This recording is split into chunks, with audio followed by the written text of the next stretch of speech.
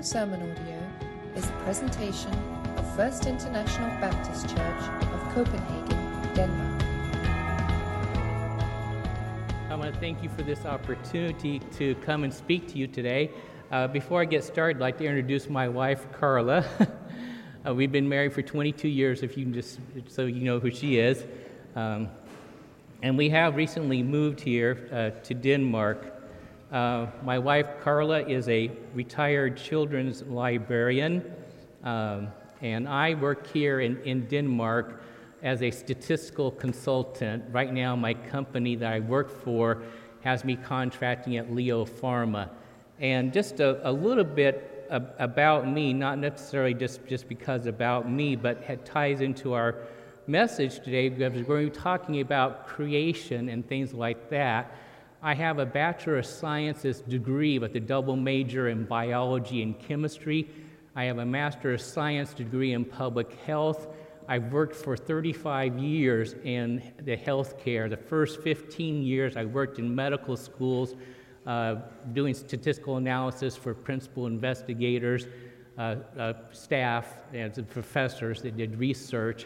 Past 20 years, I've done work mainly in the pharmaceutical and medical device industries, and have become an expert in my field, and that's why I'm here in Denmark, is because of my expertise. Last year, a recruiter contacted me last September, and through a series of events, I'm now here working in Denmark and absolutely loving it, working here in Denmark. It's a pleasure to be here. I think Americans could learn a lot from Danish people, so I'm very happy to be here and experience living and working in Denmark. But today we're going to be talking about creation, and what I would like to begin with is an experience that a year ago that my wife and I did in August of last year. August 21st. Does anybody have any idea what happened August 21st of last year? Something happened, a big event, at least in the United States, a total solar eclipse. It was the first time in 99 years that an eclipse had gone the entire width of the United States, over 3,000 miles. And so I am a photographer, not a professional, but an amateur photographer. And I really have enjoyed, I've gone many places and photographed many things. I found out that Google and UC Berkeley, University of California, Berkeley, had a joint project to photograph the total solar eclipse and use it for research. And so they recruited over 1,000 photographers to take pictures of the total solar eclipse. And I had to pass an exam and go through some webinars, and everybody that did that had to go through the same thing. And so I'd just like to begin today showing you some pictures. So I think Emma's back there, and we can pull up. This is a picture I took. I have 8 photos I can show you of the total solar eclipse. So as we go through, one of these photos, by the way, made it into a movie as a reward for everybody that participated in this project with UC Berkeley and Google. People got at least one of their photographs that was made into a movie that's on YouTube of the total solar eclipse. So the idea that I kind of would like to begin with today is, have we lost a sense of wonder about God's creation? This was an absolute experience. Carla and I were in Newport, Oregon, which is on the coast of Oregon, and we were in the totality. Those pictures that you're looking at are in the 100% totality. And in that 2-minute period, yes, it got dark. It's just like the sun was blocked. It was quite an experience. And it just made me wonder about God's creation. Another experience, thank you, Emma, for showing those photos. I have some others later in the talk, some other types of photos to show. But another experience is back in 2015. Another thing that I really like are meteor showers. And there's one that's called the Perseid meteor shower, which occurs every August. And my wife and I and a young lady who lived with us at that time went to a place called Hat Creek, California. And basically, if you can find Hat Creek, you're lost. It's near Mount Lassen, actually. And so we went there to Mount Lassen.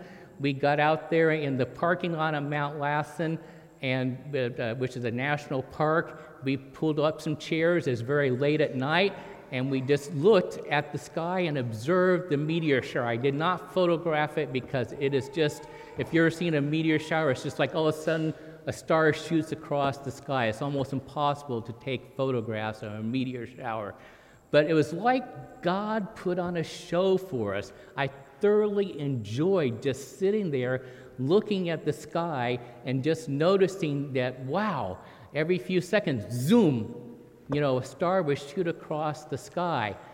But I wonder, have we lost a sense? We live in a digital age with special effects. I mean, I grew up reading comic books, especially the Hulk and Thor, and now they make movies about Hulk and Thor and the Avengers. And if you've ever been to one of those movies, special effects are all over the place. And I wonder, has that affected us that we have lost a wow factor of God and His creation and His Word? And that's what I really am going to talk about today. What do I do personally? I just would like to personally share with you to keep that awe and wonder in my personal life. Well, two things. Like I mentioned, I love taking pictures of nature. I have walked all over this city of Copenhagen just taking pictures. My favorite place, Frederiksberg Garden.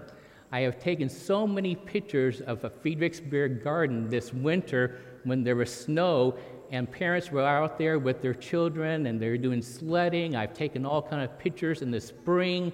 And so I just love taking pictures. Nature really fascinates me.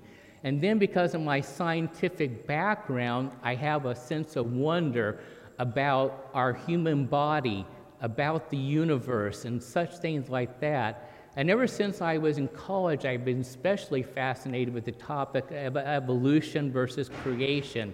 And I'll be sharing a little bit of that later in our talk today. And the second thing that I really have done to keep the wonder of God is my dad was a minister, and every single morning my dad would get up, and we had a dog named Sport, and Sport would get in my dad's lap, and my dad would read his Bible. My dad had a habit of reading through the Bible every single year. And so as a teenager, I decided I wanted to be like my dad.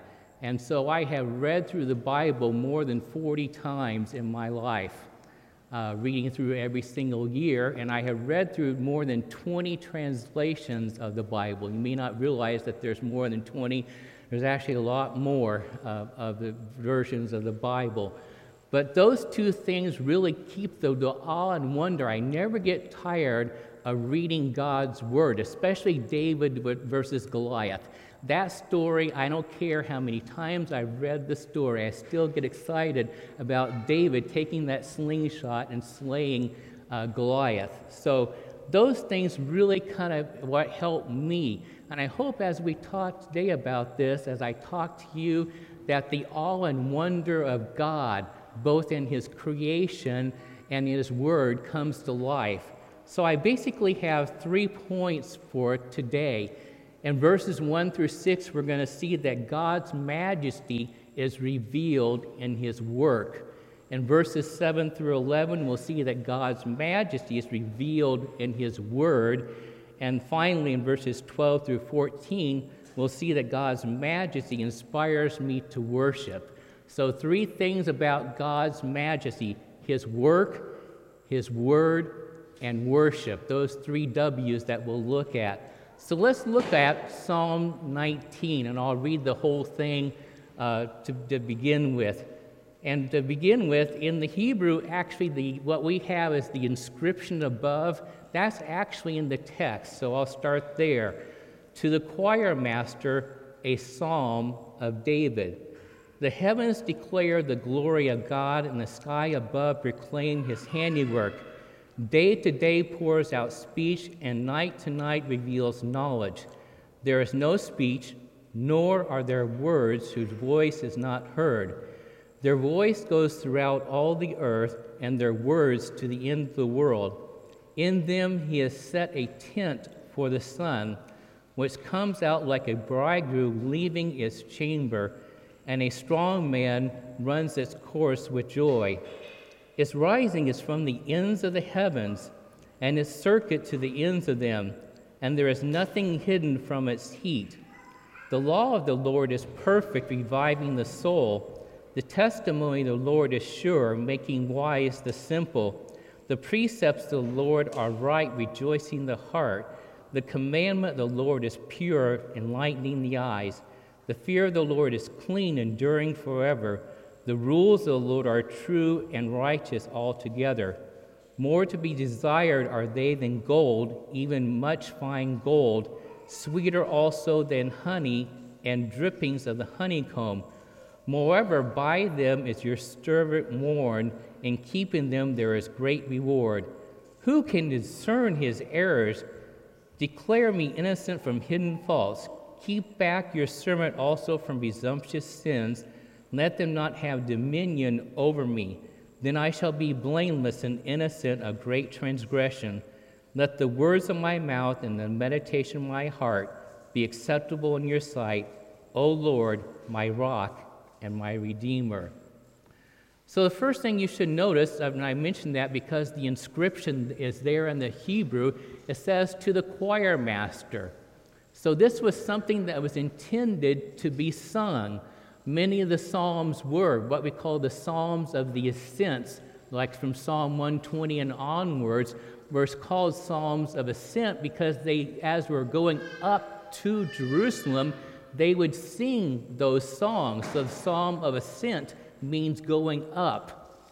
And so these were songs that were made to be sung. A little bit about this psalm here, the structure of it, is a Torah psalm, Torah being the Hebrew word for law. And so it's a celebration of the law of God. And the second thing to notice about these verses here, in the Hebrew, two different types of word for God are used. In verses 1 through 6, it's the word El, E-L. And then in verse 7 through the end of the chapter, the word for God is Yahweh. And this is very similar to Genesis chapters 1 and 2, where in Genesis chapter 1 and the first couple of verses of Genesis chapter 2, the word El is used. So the word El, E-L, name for God, is quite often associated with creation, his work, where Yahweh is the personal name. When Moses said, God, who are you? And he said, I am that I am, he was revealing his personal name, I am Yahweh.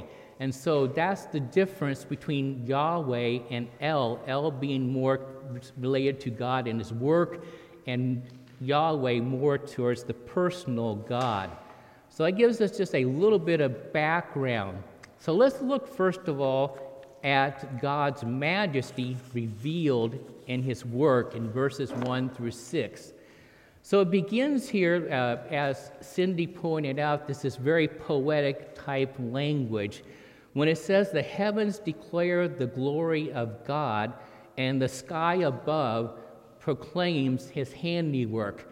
That reminds me of my experience, like when I mentioned about at Hat Creek, where we looked up into the sky and we saw God's majesty with the meteor shower. You just look up in the sky. The sky is proclaiming, is saying, in figurative language, is saying, I am here, I am God. And it says here in verse 2, day to day pours out speech, and night to night reveals knowledge. In other words, we look at creation, we should just see that creation is screaming, I am God, I'm the one who created the heavens and the earth. Now, we look at verse 3, it seems a little bit contradictory at first, because it says, there is no speech nor are there words whose voice is not heard. We just saw in verses 1 and 2 that creation screams, I am God, and yet verse 3 seems to say, the voice is not heard. So what is this saying? Well, In another translation, by the way, I've used the ESV, the English Standard Version, for most of my study, and what I'm reading from is from the ESV. But the New Living Translation, I like the way it words verse 3. It says, "They speak without a sound or word. Their voice is never heard." And so what it's saying is, yes, in verses 1 and 2, creation is speaking, but not literally. In other words, we don't hear the creation speaking audibly. God doesn't audibly speak to us through creation. It's a figure of speech. We should be able to observe and look at creation and think, wow, God is speaking to me, but it's not a literal voice that's speaking. And then also I think that what David has in mind here is that not everybody is going to hear that. Have you ever had the experience of being in nature with a group of people and you're just in awe and wonder, and the person next to you is just like, big deal?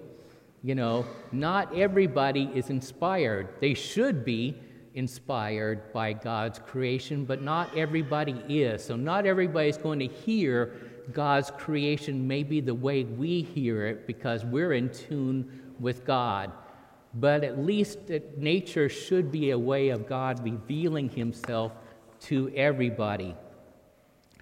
So what I would like to give is just a few examples of this idea that creation speaks to us. I've been doing a series with the Quest kids here, and I really have enjoyed it. You parents that have kids in the Quest, they are wonderful. I really have enjoyed them. And this series I've been doing with the Quest kids comes out of a series I did last summer back in my home church in the San Francisco Bay Area, looking at the flaws in evolution. And I'm just going to take one little thing today and another little thing to talk about, but one to begin with.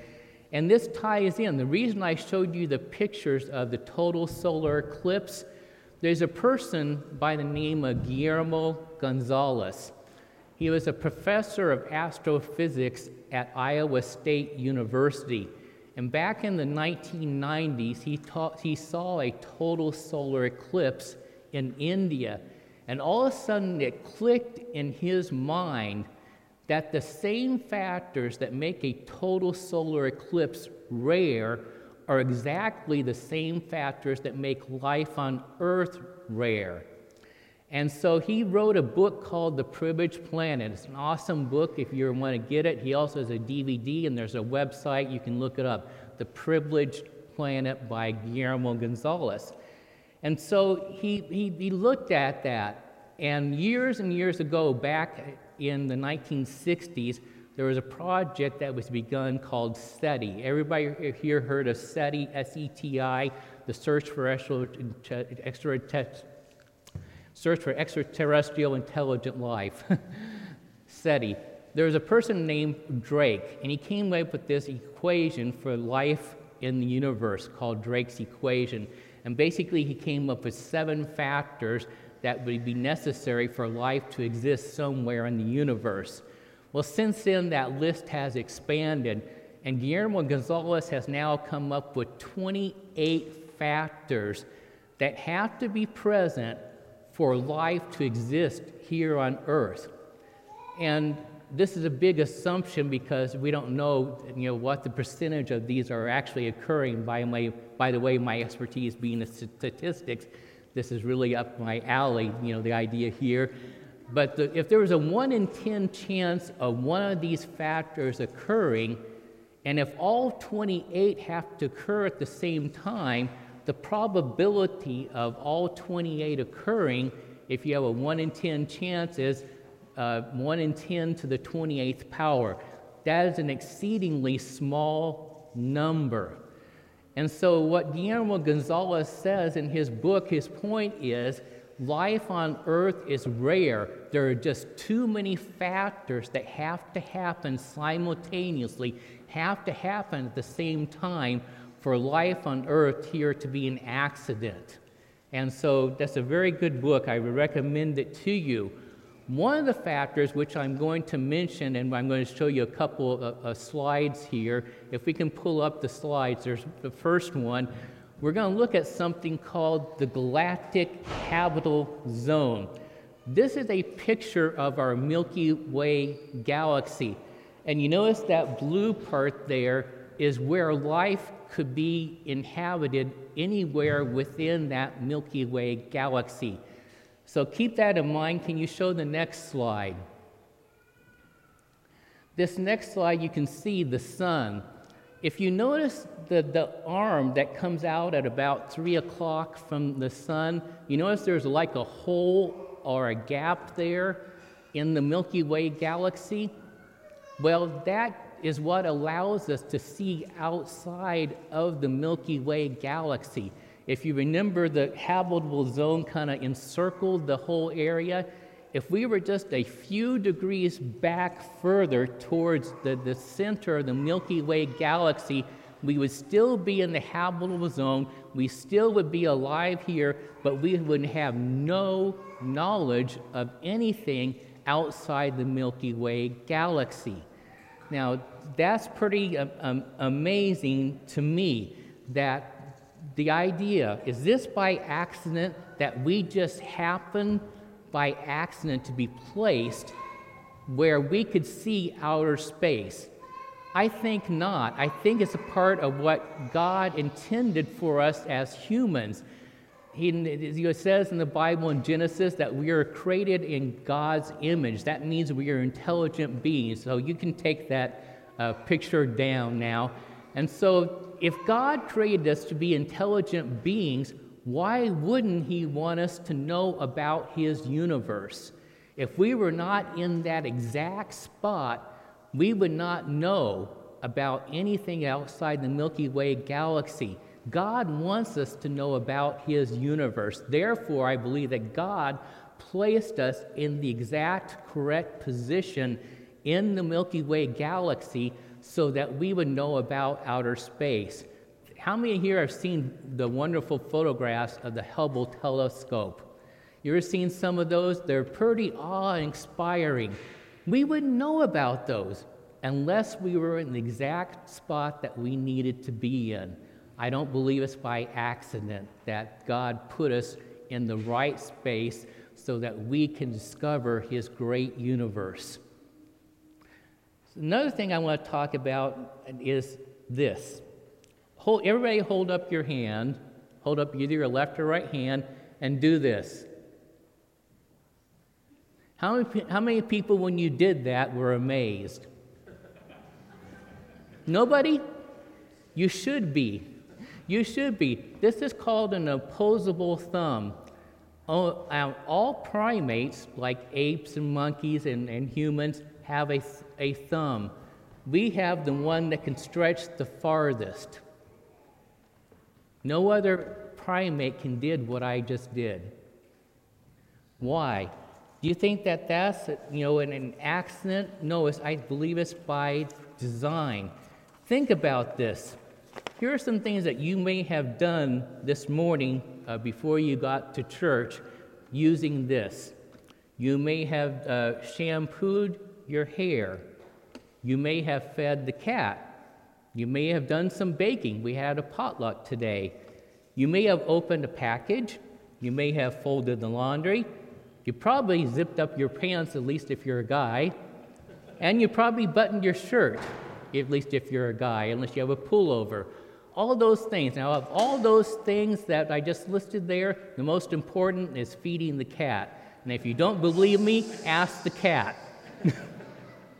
But you should be in absolute wonder that God gave us a thumb that can do that. Why? Because have you seen any other primates that can build a skyscraper? No. Only humans have the ability to grasp a tool that can build something big like a skyscraper. What about small? Have you ever seen a primate build a microchip? No. God gave us the ability to fine-tuning here to work instruments that can build a microchip. This should actually amaze you, that we can do this, our opposable thumb. God gave us the thumb that we need to do the task that we need to do. And other primates, like apes, they are knuckle walkers. They don't need a thumb that can do this. they need a thumb to walk on their knuckles. So God has uniquely designed each of us the way that he needs us to be to glorify him. Yes, apes glorify him when they walk on their knuckles. Monkeys glorify God when they swing from the trees. They're all part of God's creation, and they have the right design for the right purpose. And we have the right design for the right purpose. So this is what I see about God's creation, that God has uniquely designed us for a purpose. Let's look back now, picking up in verse 4 of Psalm 19, when it says, "Their voice goes throughout all the earth, and their words to the end of the world." And starting here, it talks about the sun. "In them he has set a tent for the sun, which comes out like a bridegroom leaving his chamber, and like a strong man runs his course with joy. Its rising is from the ends of the heavens, and its circuit to the end of them, and there is nothing hidden from its heat." We see here, especially this last phrase, it's talking about the sun, that God has created this sun for us and placed it there in the right place to bring heat to us. But it says here, nothing is hidden from the heat.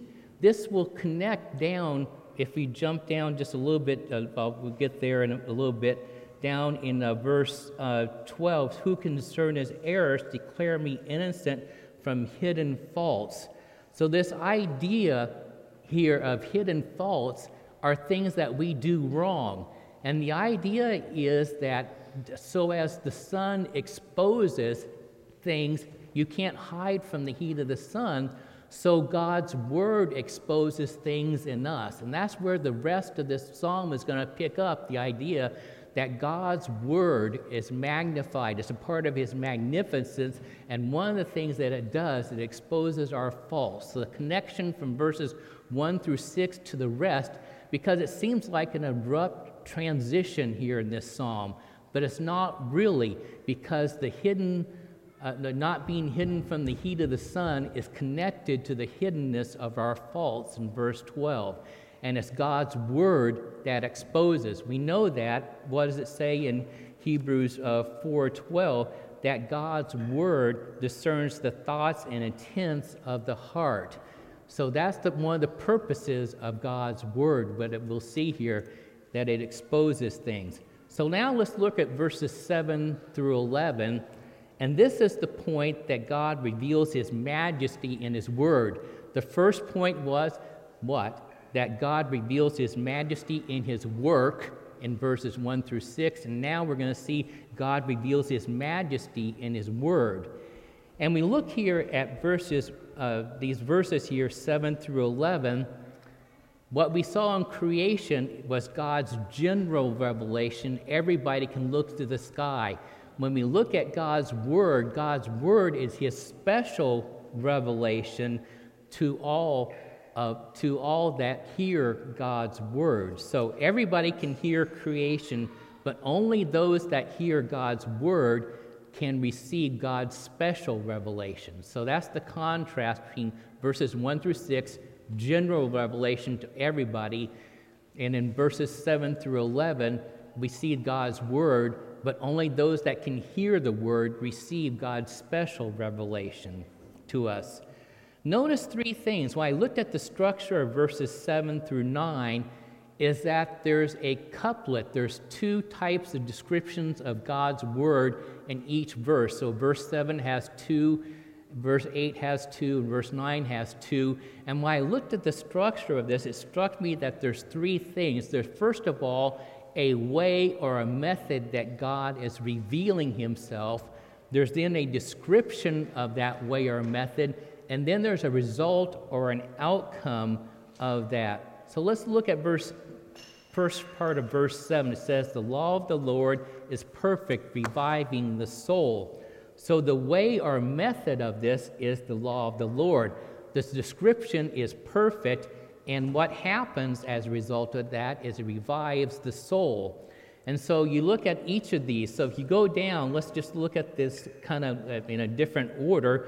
The way of the Lord is the method. The next one is the testimony of the Lord. Verse 8, the precept of the Lord. Verse 8, the commandment of the Lord. Verse 9, the fear of the Lord. And then finally, the rules of the Lord. Almost all of these ways or methods, by the way, are also found in Psalm 119, the longest chapter in the Bible. And so as we look at this, these are different things or ways that God has revealed them. One that may sound the most odd is the fear of the Lord, but definitely the fear of the Lord is a way of revealing himself. Just think about the Israelites on Mount Sinai. They were afraid when God revealed himself. So the fear of the Lord is a method of God revealing himself. And may not ordinarily think of it that way. And then you look at the other way is all the descriptors is perfect, sure, right, pure, clean, true. All those are descriptions of God's word. And then we finally have the outcome or results here in verses 7, reviving the soul, making the wise simple, rejoicing the heart, enlightening the eyes, enduring forever, and righteous altogether. So these are just a way to look at it. David is magnifying. This is very poetic language, and he's lifting up and magnifying God's word here and showing us the different ways that he has revealed himself. And if you look at all these words that describe, it's a description of God's word, and then there's a result or outcome, most of it for us, like reviving the soul. So that's what I see here in these verses, that David is very much magnifying God's word here. Then in verse 10, he talks about the value of God's word. And he says here, it's more desired than gold and sweeter than honey. And those are two things that we think are very valuable. Gold we think is being very valuable. Honey is something being very sweet. And yet David says he would rather have God's word than to have, gold or to have something so sweet as honey. So he's placing a very high value on God's word here. And then verse 11 to me is a very interesting verse because he says, moreover, by them is your servant warned, in keeping them there is great reward. And we may think, what's the benefit of keeping God's word? Some of you may have wondered, why am I in church here today? It's a beautiful day outside. Why shouldn't I be walking around the lake and enjoying God's creation? Wouldn't that be a good thing to do? But we're here because we want to obey God. God commands us to gather together and to fellowship together. And so we're here because we want to obey God. But there's a great benefit to that. And that's what I want to look at and delve into a little bit, is the benefit of obeying God. But there's a very familiar verse which I'm going to paraphrase for you. It's the verse in Proverbs that says, where there is no vision, people perish. A paraphrase of that I come across is, where there is no revelation of God's word, people lead unrestrained lives, but the person who obeys God's law is happy and blessed. And that's what I really want to dwell on. Think about that. Where there is no revelation, in other words, where there is no teaching, where there is no preaching, where there is no speaking about God's word, people will live unrestrained lives. And I think we see that a lot in our society. People that are not brought up with values and taught the Word of God, they tend to just do whatever feels good. They live an unrestrained life. But there's a benefit for those of us that decide to follow God's Word. There's a benefit to that. And there's a reward. We are happy and blessed. As I mentioned earlier at the beginning, I have a master's degree in public health. I would like to look at just 3 examples. Now, normally when we think about examples of God's majesty and His Word, we probably want to think about things like the Exodus and the parting of the Red Sea, and that certainly is something that is majestic. But what I would like to look at and show to you some examples of God's knowledge and how He protected His people because of the things He knew. And I think that's just as great a source of majesty, that God knew things long before we did, and he protected us. And if we had followed God's law, we would be protected. And so the first one that I would like to look at, and we'll just refer to this, a very long chapter, Leviticus chapter 13, and it deals with leprosy, which really in leprosy in the Bible is not leprosy as we know it today. Today we know it as Hansen's disease, whereas back in the Old Testament times there were a collection of skin diseases that fell under the category of leprosy. And in verse 4 of chapter 13, the priest is allowed to examine a person that had a skin disease, and if he said, you know what, I think this person should be quarantined, then that person had to be quarantined for 7 days. Now, we may think that's very draconian or very like punishment. Why do I have to be quarantined for 7 days? And yet it was what God was doing, was protecting, because if that was truly an infectious skin disease, by quarantining that person, he's preventing the spread of that disease to other people. So and actually, Moses in that day and time was light years ahead of the cultures around him by listening to God and saying, I give the priest the authority to quarantine somebody who may have an infectious disease for 7 days. It was a very good public health measure to prevent the spread of disease within the Israelite community. So that was a very good thing that he did there in Leviticus with skin diseases.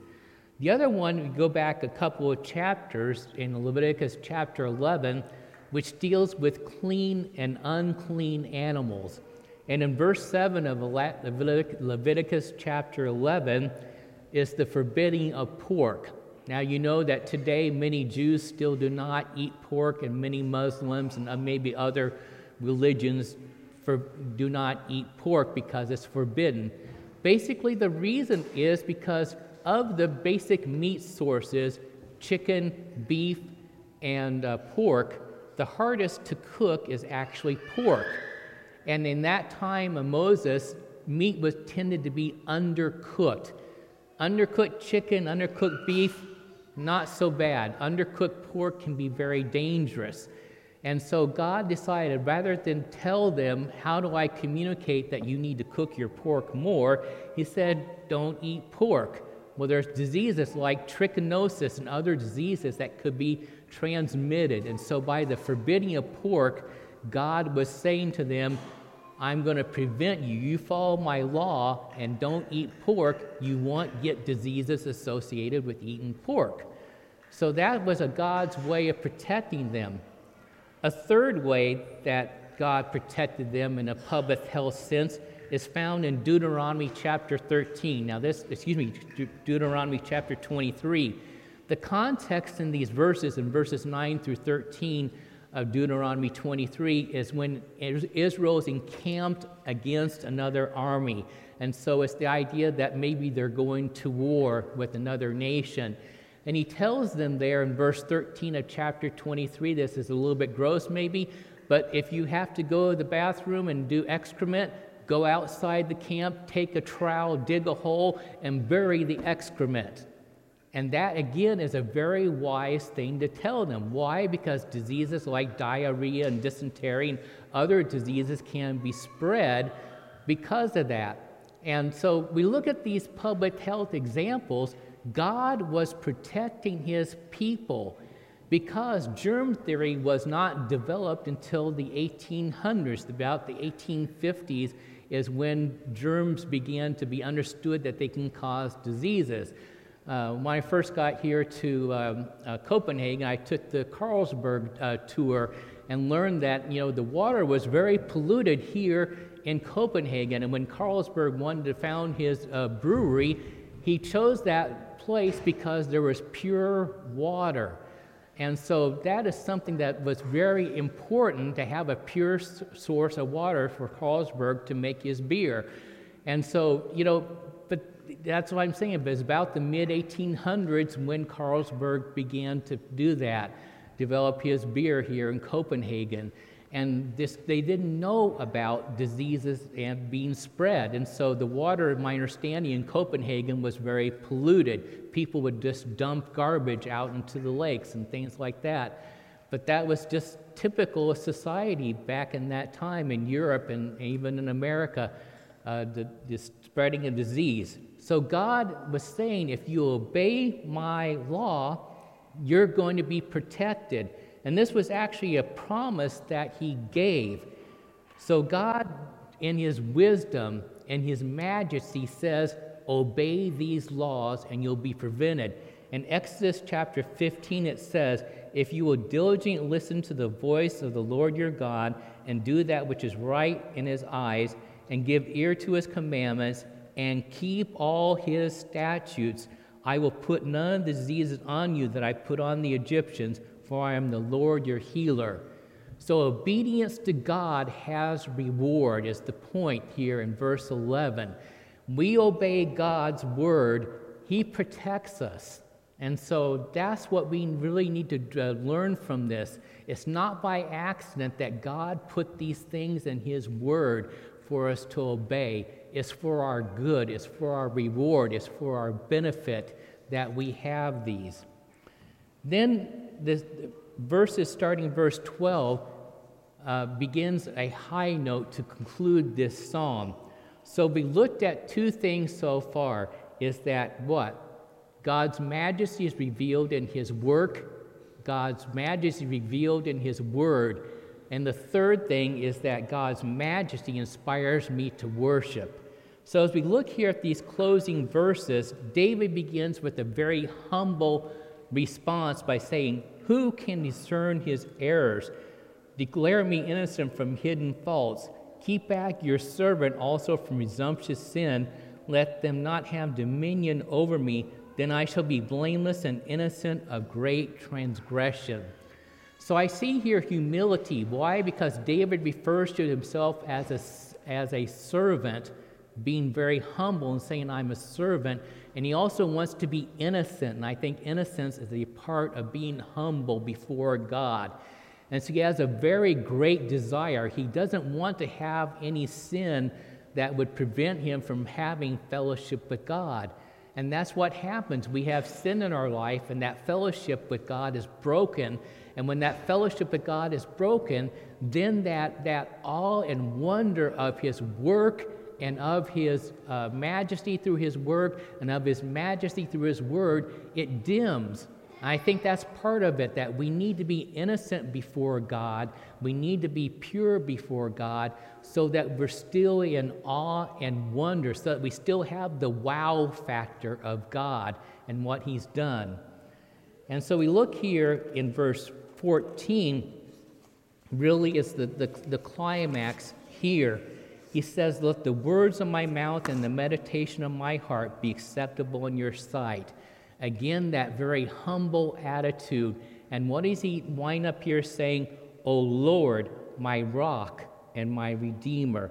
He's acknowledging that God is his only source. By saying Lord, he's saying Yahweh. He's saying, O Lord, I have nobody else. I have nobody else to turn to for strength, my rock. I have nobody else that's my Redeemer. The Redeemer is the one who stands in the place of you and redeems you. And so he says here in this high point, my confession is, God, is that you are my rock and my Redeemer. You are everything to me. So basically he's saying here three things again in this psalm, is that God reveals his majesty in his work, God reveals his majesty in his word, and this majesty then inspires me to worship. And just to conclude this, to me, worship is more than just what we're about to do when we sing songs. That is certainly a great part of worship. We need to sing songs to worship God. But to me, the greatest form of worshiping God is obedience. Why? Because if we understand who God is and we're really wanting to worship him, it should be more than our words. It should be our actions that say that we agree with God's majesty. And if we agree with God's majesty, why wouldn't we obey him? And so obedience to me is really what shows that what your words are consistent. And isn't that what we do in relationships? That we see somebody acting one way and their words are another way. And when we say that they're the opposites, what we do, we call them a hypocrite. And that's what a hypocrite is. We say one thing, but we do another thing. So I want to challenge you that the way to really honor God is not just with your words, but with your actions. And that's what I get out of this psalm. Thank you. This has been a presentation of First International Baptist Church of Copenhagen, Denmark. To listen to more sermon podcasts or to learn more about FIBC, please visit www.fibc.dk or facebook.com/FIBCCPH. Thank you for listening.